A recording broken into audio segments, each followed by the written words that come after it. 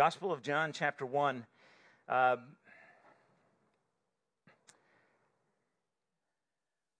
don't know if you can remember the last time you had a medical emergency. And maybe you know what it is to be hurried off to the emergency room of a hospital. I personally have never had that joy yet. I have a feeling that having crossed the 55 mark last Tuesday, I believe it was, can't remember exactly, that day's probably coming sometime. I'm amazed, given the way that my life is, that I haven't done something stupid enough to injure myself, bad enough that that's had to happen. In God's grace, He has protected me and kept me in many circumstances. When you go into an ER room, I've been there with my dad. I've driven my dad to the hospital on 2 occasions when he was having some heart issues in his Providence. I happened to be available at my parents' home when this happened. And what's the first thing that they check when you go into the hospital? Not the sarcastic response, okay, your insurance card, okay? I know that's not the one I'm looking for, okay? What's the first thing that they check for? Vital signs, okay? Vital signs are indications of life. They check things like body temperature, pulse, breathing, blood pressure, and all of these vital signs are used as measures of basic body function. If someone has vital signs, it's likely that they are alive. It doesn't mean that they're in good health, but the stronger those vital signs are, the higher degree of health one is experiencing. And so as we look at the physical body and realize that vital signs are indications of physical health, signs of life, and by the way, if you don't have any of them, that's not good, okay? You need to seek some help, okay? But as that is true of the physical body, it is also true of the body of Christ. It's fascinating to me that when God speaks of the church, one of the favorite designations, probably the most used illustration of the church, is it is a body. And that means that it is a body that has parts that are vital to its health. And we understand as church leadership that at times we need to talk about our vital signs. We need to talk about those indicators that determine whether or not we as a church family are healthy. And every indicator we could talk about, at some level, will filter down into personal experience. Okay, realizing this, there are no healthy churches that don't have healthy parts or people in them. Okay, so as we talk through what the church is to be, I hope you don't go home and say, boy, the church really needs to get its act together. Which honestly is how many people look at church. Well, I just don't like that church. It's not healthy. It's not this. It's not that. Without ever looking in the mirror and saying, time out, I'm part of that church. And those characteristics are probably part of my life. And so we need to do an honest evaluation of our vital signs. We need to do a health check, a health survey, if you will, to see how well we're doing. With the conviction that healthy churches are made up of healthy people spiritually. So we're going to begin a physical on our church family, encouraging each one of us to check our vital signs. This morning, we're going to begin with the topic of the heart of the church, and that is the heart of evangelism. And I know this is a topic that for many people inspires fear, it inspires guilt, it inspires a sense of intimidation, and you're thinking to yourself, I'm going to go out of here feeling bad today. And I honestly have as my desire this morning before God, a desire to encourage you to engage in this blessing that God has given to you. And that is to take the truth that He communicates through His Son, Jesus Christ, and to begin to embark on a life that sees sharing Jesus, communicating the gospel, not as a burden, not as something that should drive us with guilt and fear and intimidation, but instead we have the privilege of sharing with people around us the most important message that has ever been given to man. If you look back into Luke 24, and I want you to do this real quick, Luke 24, verse 47. It says, after Christ was risen on the third day, He proclaimed to His disciples that repentance and forgiveness of sin should be preached in His name to all nations or peoples, beginning at Jerusalem. And then he makes this statement to his disciples. He says, you are witnesses of these things. And the indication there is that by virtue of having known Christ personally, as every believer does, there comes with that a privilege to make the name that can change lives known to people around you. And that is, in a sense, I think, the burden that arises out of John 1. We could look at this text from a number of different angles. It's a text that certainly flies around, if you will, in the high areas of theology. There is a lot of deep theological truth that is present in John 1. What I want to do this morning is spend time quickly glancing at the deep theology and then move to what we will call practical theology. And that is what difference does this truth about God and about Jesus and the gospel make in my daily experience as a believer? And I challenge you to think of it in this way. As you look at your life today, does the gospel of Christ, the good news that if you know it, how is that influencing your daily life? Is it part of your conversation with people around you? Because I think this is a text that is powerfully going to challenge us and encourage us to engage with God in this idea of, you are my witnesses. You are the people in whose lives I have moved. I have done something in your life that I want to encourage you this morning to share with people around you. I believe that's the heart of God. And I believe this text reveals the heart of God and the gospel of God. So let's look at this text, first of all, from the idea of God's heart for the world. And I'm going to read through this and just make some comments quick and then come to some concluding principles this morning. Verse 1 says, in the beginning was the Word. The Word was with God, and the Word was God. He was with God in the beginning. And as you go further on in the text, you understand that when it uses the Word was with God, it's talking about the presence of Jesus in the Trinity with God. So the first thing that we learn then is that Jesus is eternal God in the context of Trinity, understanding God the Father, God the Son, and God the Spirit. Then verse 3 moves on. After saying that Jesus is eternal God, through him all things were made, and without him nothing was made that has been made. Okay, so what do I deduce from that? Jesus is not only eternal God, he is also the creator of the world that I live in. And that truth that we as the church assert regularly is crucial to the gospel. Because his rightful rule and understanding his rightful rule is the only way that I can even begin to grasp what the Bible means by the word sin.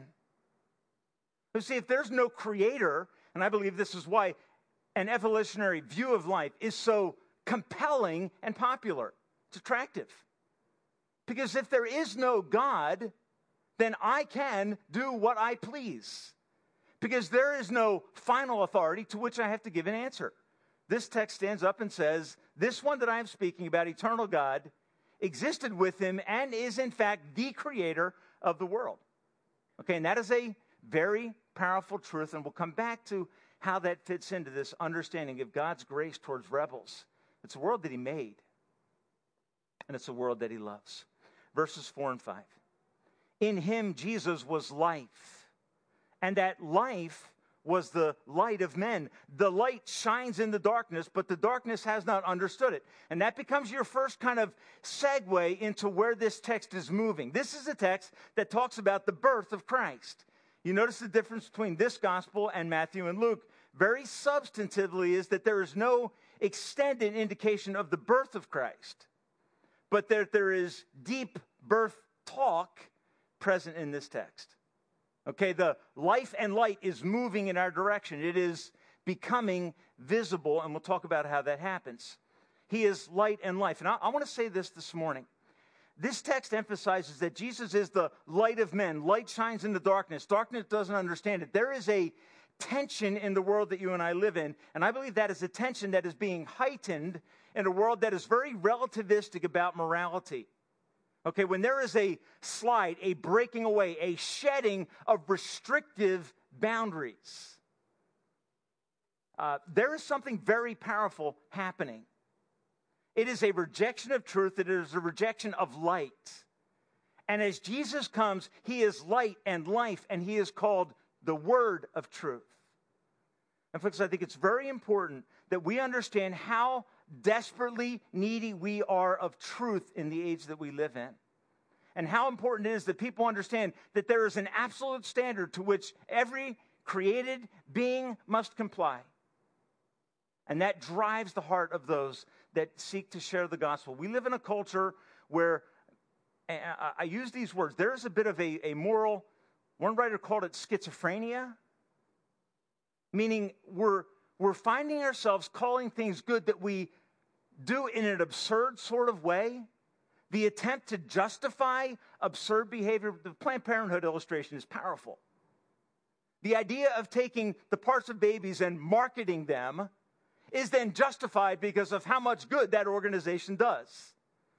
That'd be like saying Hitler ran his country pretty well. There wasn't a lot of rebellion. And that's justification for what he was doing. And that's the moral schizophrenia. That's the elitist mindset that is being foisted on the country that you and I live in, where good is called evil and evil is called good. You can't share the gospel of Christ unless you're willing to proclaim him as creator, light, life, and truth. You will sell a soft gospel. You won't share the true gospel. And I want to challenge you that this text, he is light, and that light shines in the darkness. That means the context that Jesus came into in his incarnation was an aura, a place of darkness where there was a desperate need for light. If you've ever come in the back of my house over the last 3 years, you'll know that I disconnected a 3-way switch. And so our basement is always, as you enter a house from the back, which is how most people come in, dark. People are learning how to use their cell phone lights. Last night, Doug came to our house at about 10 o'clock. He and his family arrived. Fortunately, he had his son Matt with him, who's here with us this morning, who is an engineer, knows how the cell phone has a light on it. Doug didn't know that, okay? So the blessing is that I didn't hook up that switch, Doug, and now you have light, okay? So when you go into darkness, your first desire, when you know it's dark, your first desire is for illumination and light. Folks, that's the world you live in, where there is a moral darkness. And in darkness, there is a desire for illumination. And John says Jesus Christ, the Son of God, as he comes in a dark world, darkened by sin, visually impaired, he is light and life. And we need to get courageous in our sharing of the gospel if we're going to share the true gospel. And I think if you said to me, Tim, why do you think most people don't share the gospel? I think most of us don't want to appear to be so strongly people of truth that people may not like us anymore. And I honestly believe it's that simple. I want people's approval more than I want them to know the light that brings life.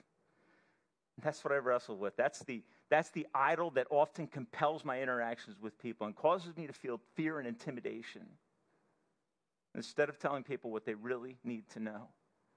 And John puts the emphasis on this. Verses 10 and 11, and I know I'm skipping 3 verses, okay, we'll come back to that.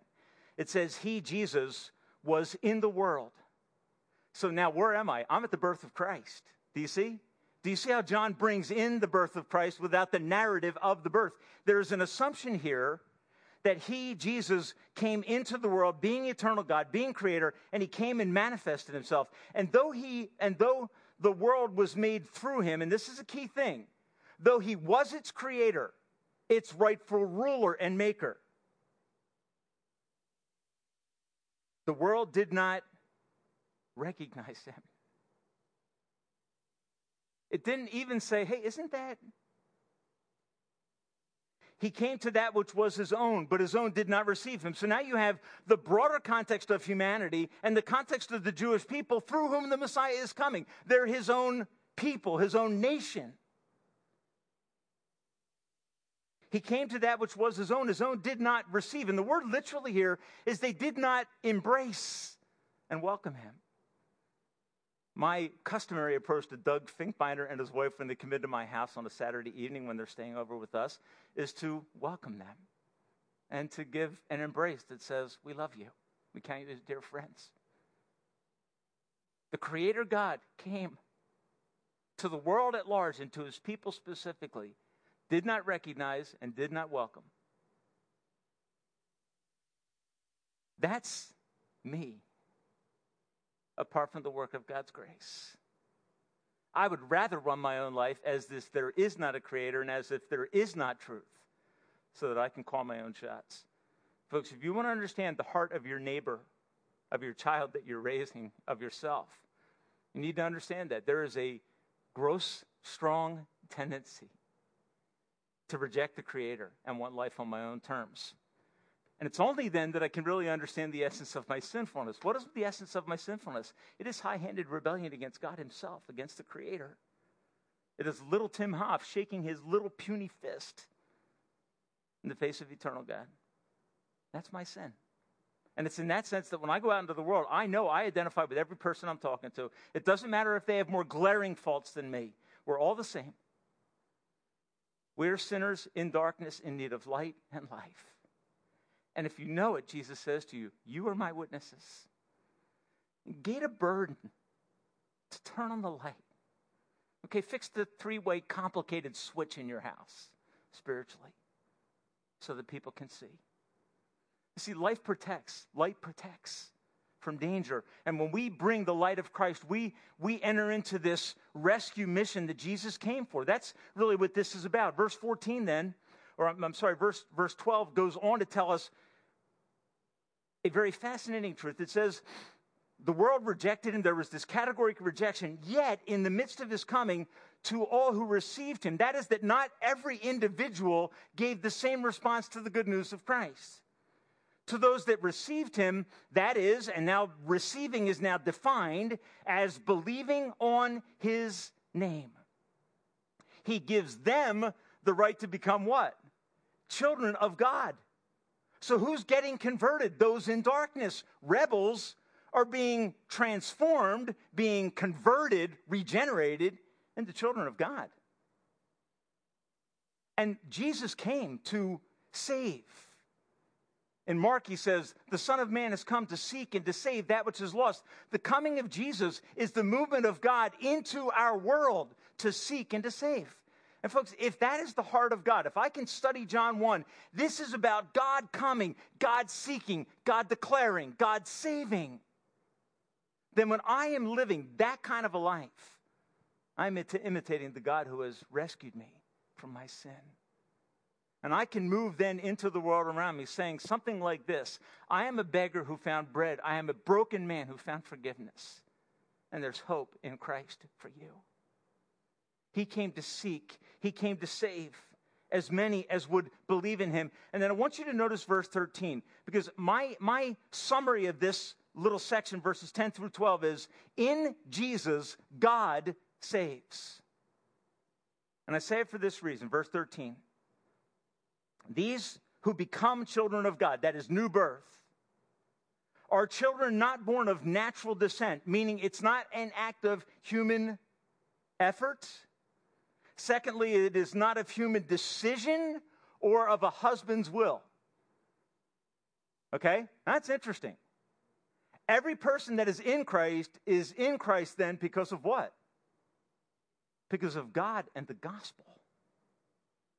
And when he regenerates a heart, there is this faith that comes and this new relationship with God. So why are we afraid when we share the gospel? You know why I think often we're afraid? Because we take on way too much responsibility. God in Jesus, in the gospel, is a saving God. We sing this. These songs, Carmelo, in a good way, I'm plagued, okay, with these thoughts that run through my mind when I am preparing sermons. All right, we sing this. You are the Lord, the saving one. That's that truth. Folks, you're not in Christ because, I get it. I make a decision. You're in Christ because God worked in your heart, opened your eyes to see the truth about who you are and who Jesus is. He gave you the gift of faith and the gift of life, for which you can never take credit, nor do you ever have to brag. And every time you share the gospel with people, you know that you are joining hands with omnipotence.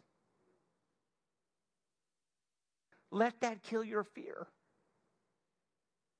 I have to go out and win someone. You can't. You're not that good. And it is not the design of God. The design of God is that you would go and share the gospel of God and let God sweep people into his kingdom. I've never had a Christian come up to me and say, you know what? The other week I shared the gospel with someone and they trusted Jesus. Can't believe that. And I'll say this. What I find is that when God's people begin to share God's gospel, that there's hope for sinners, and that hope is not rooted in the individual that you're talking to. So put the emphasis on God and the gospel.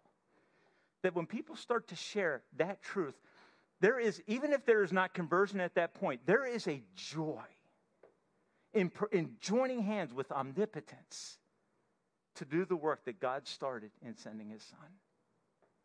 He came to seek and to save the lost. And when we begin to seek and save the lost in our daily life, we begin to join with God. Now, verse 14 that Carmelo mentioned earlier, this is incarnation, right? The Word, the eternal Creator God, became flesh and made his dwelling among us. We have seen his glory, the glory of the one and only who came from the Father. He is full of grace and truth. Now, folks, I want you to think for a moment of that statement. Jesus, when he came, was full of grace and everything that people needed to know about themselves and the gospel. And he came in flesh with the purpose and aim of living amongst humanity to make the gospel known. And that thought should accelerate our witness. And I would say that if Jesus makes God visible, and Jesus in coming makes the gospel of God known and intelligible, then the incarnation, the coming of Jesus, is the acceleration of God's plan of salvation for planet Earth. His coming accelerates, it illuminates, it makes more tangible the work that begins in the Old Testament. And then verse 17 kind of closes this out. Begin in verse 16.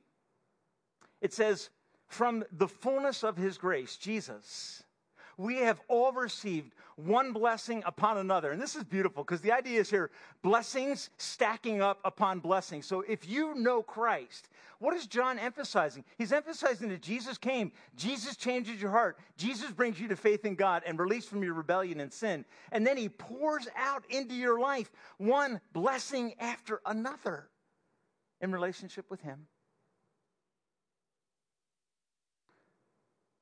John goes on to say this, for the law was given through Moses, but grace and truth come through Jesus. No one has ever seen God, but God, the one and only, who is at the Father's right hand, has made him known. So in the coming of Christ, what happens? God becomes visible and the gospel becomes known. That is this beginning of this movement of God in our direction. Now, I want us, having laid that theological foundation, to now think practically about how this text bears on our role in witness to the gospel of God who saves. Okay, and this is where we'll move into a more practical discussion. And I'll say this to you. That theological foundation of who Jesus is crucial to your understanding of how to share the gospel. You have to know him as creator first. It's the only way you know your sinfulness. You have to know him as the one who came in flesh. Incarnation, in flesh, and dwelt among us to bear the price of our sin and die on Calvary's cross. You have to know him as the one who is risen as our glorious Savior and Lord, victorious over everything that would keep you from God. Now, our role in witness to God and his gospel. So we see God in the gospel. Now, what is my role in making known the gospel of God? And first I'm going to make two observations. One is this: bearing witness to Jesus and the gospel is John's call, that is John the Baptist now, and ours. Okay? Bearing witness to Jesus, God and the gospel, is the call of John the Baptist, and it is also our call. So now go back to verse 6 with me. The text says, there came a man who was sent from God. Okay, and so simple this is. There came a man sent from God, a man called by God to take the gospel of God. Another person like you and I, okay, who is now commissioned by God with a very specific call. He was sent by God. And what's fascinating to me is Jesus could look at his disciples and say, as the Father has sent me, so I am sending who? You. So, folks, if you want to know how to share the gospel, look at Jesus, look at John, and do what they do in relationship to the gospel of God. There came a man who was sent from God. His name was John. This is now John the Baptist. He came as a witness to testify concerning that light that is Christ, so that through him all men might believe. He himself was not the light. He came only as a witness to the light. The true light that gives light to every man was coming into the world. So what do I need to do to share the gospel? I need to take the story of Jesus and shine the light of that story into the lives of people around me as God gives opportunity. Okay, evangelism is taking what we know of Christ, light and life, and making that known to the world in which we have been called to live. John's call comes up, I think, at least two times, I think 3 times in this text. John was sent as a witness.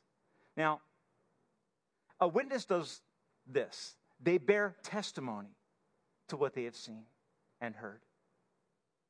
And the task of evangelism is to go into all the world and be my witnesses. Now, we ramp that up. We make that complicated. What does a witness do in terms of a Christian witness? They tell people what God has done for them through Jesus in the gospel. They testify. And I thought of this as I was preparing this sermon, knowing we were going to have communion this Sunday. I thought every person who can come forward in good conscience and as a believer partake of the elements of the Lord's table knows enough to share the gospel. So all our excuses about ignorance, can we just throw them out the window? All of our fears, well, I might get asked a question I can't answer. You will. I guarantee you it'll happen. If you start to engage with God, you join hands with omnipotence and start to share the gospel, you're going to have to say to someone, I don't know. What people need to hear is a witness about Christ. What is embodied in these elements in terms of message is enough. We make it so complicated that we feel intimidated, and by intimidation, we are silenced. Jesus' clear statement to his disciples is, you are my witnesses. John captured it in verse 22 in this way. And people have come to him, verse 22 of John 1. They're interrogating him, the Pharisees. Who do you think you are? Give us an answer to take back to those who sent us. What do you say about yourself? John replied in the words of Isaiah the prophet. So what is John doing? John's like, I don't know. I'm like this guy who came before me. I am the voice of one calling in the desert. Make straight, get right your heart for the way of the Lord. And folks, I love the simplicity of how John saw himself. What am I? I am a person who gives voice to the amount of knowledge of Jesus that I have. I express that in my daily life. I am a voice. Now, there is a phenomenon in our world called Facebook. And I thought about this. I thought, what happens on Facebook? You know what happens on Facebook? People do things and then testify to them. That's all they're doing. Now, the motives for why they do it, shall I go there? No, I shouldn't go there. Some of the motives are good. Some aren't. But here's what everyone's doing on Facebook. Typically, telling people about how great their life is. I haven't found people using Facebook yet to say, you know what, today my day was terrible. I had a crappy day. And what most people are doing is doing things that make people feel bad about their own life. But what is Facebook? It's witness. It's testimony. Through various means. It's witness. It's telling out. This happened, that happened. My response to that. What is the gospel? The gospel is taking the good news of Christ, and evangelism is sharing that message with people around us. We're quick to share all the good things about our lives. I am very quick to share with you good news about our daughters. I'll probably show you pictures if you ask about them. Okay? Why? Because to me, they're good news. I love talking about them, and I do it without hesitation. I may even at times ask someone how many children I have so I can tell them about my kids, okay? Otherwise, I'm not sure. But here's one thing I know. When somebody asks me about my kids, I don't go, oh, shucks. I give witness to the truth about what's going on in their life. Folks, if we can do it over the most inane details of life, monotonous and repetitive, and ultimately very boring, can't we do it with the glorious gospel of Christ? To witness is to testify. It's to give a record of what God has done. Tell people what good things God has done for you. And John comes and says, I'm just a voice. All I do is tell people about God. And I just think what an awesome thing it would be if we as a church would become a group of people that are not embarrassed anymore about the gospel. Now here's what Paul says when he talks about the gospel in 1 Corinthians 1. I believe it's verse 17. He says, the preaching of the cross, that is the message of Jesus, is to them that perish foolishness. Apart from the awakening of the Spirit of God in the heart, it sounds like, you know the feeling when you've shared and there's no sense of Spirit at work? And you're kind of like, okay, we'll pick this up some other time.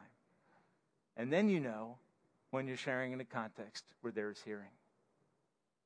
And there is, honestly, no greater joy in life for someone that knows and loves Christ to see someone begin to get it. I remember praying with a friend of mine, Jim Reamy. When I met Jim and Karen 25 years ago when we first came here in 1990, going door to door. Went over to his house after they visited our church and shared the gospel with Jim. And I felt like, oh, that's like throwing darts at a cinder block wall. That's what it felt like.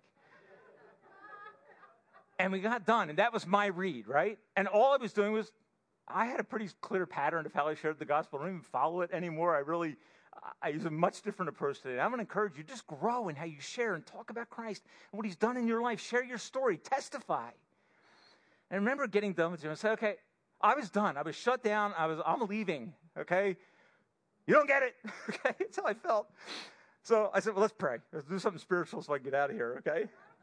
I got done praying, and he reaches his arm after I'm done praying.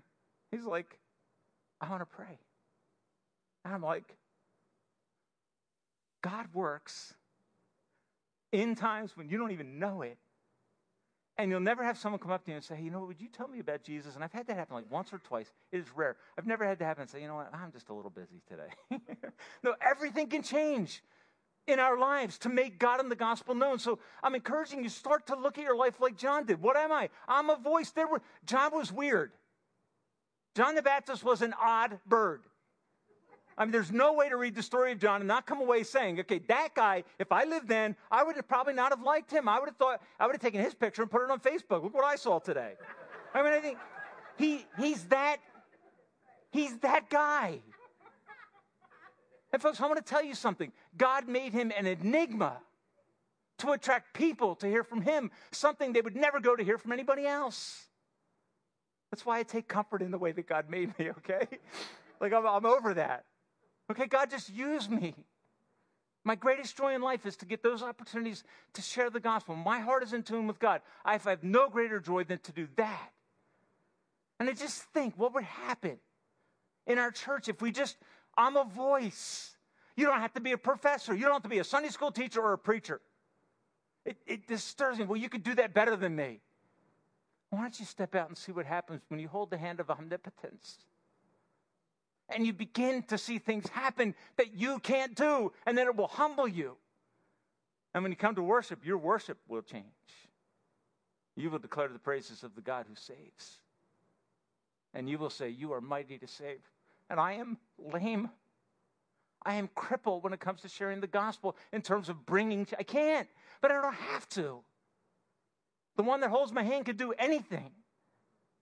I just have to step out in faith and say, okay, I'm tired of being silenced by fear and shame. I want to start to tell people the truth. Folks, do you ever notice that those in darkness are glad to talk about their darkness and their justification for the darkness over and over? And those that know the truth tend to be very quiet and silent.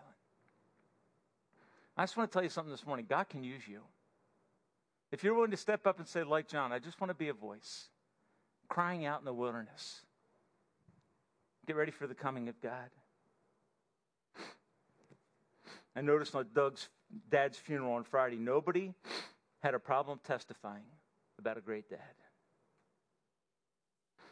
And I thought, we should never have a problem testifying about a great God, ever.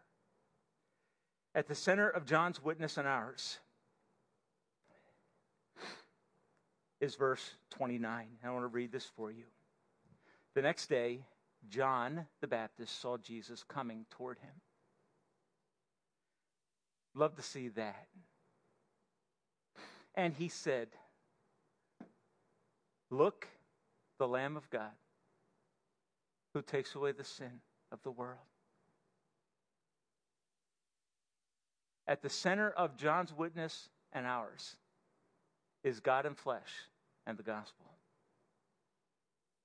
Folks, think about how God worked in your life. Think about how he brought you to saving faith in Christ, and testify. Testify to what God is doing in and through your life for his glory, realizing that the gospel finds visibility in Jesus' actions and ours, but it finds voice in the word of truth by which we are saved. And there is a danger that we face in our day of decoupling visibility of the gospel and the voice of the gospel. We're blessed with Harold and Kelly to be connected to a ministry in West Virginia that's different than ours, but the same as ours. They exist to take all of those goods that come in there, 40 tractor trailer loads full, and they distribute them in the name of Jesus. And what are they doing? In their act of love distributing, they're making Jesus visible. But then they are giving voice to Jesus to make him audible. And folks, this is what we are called by God to do.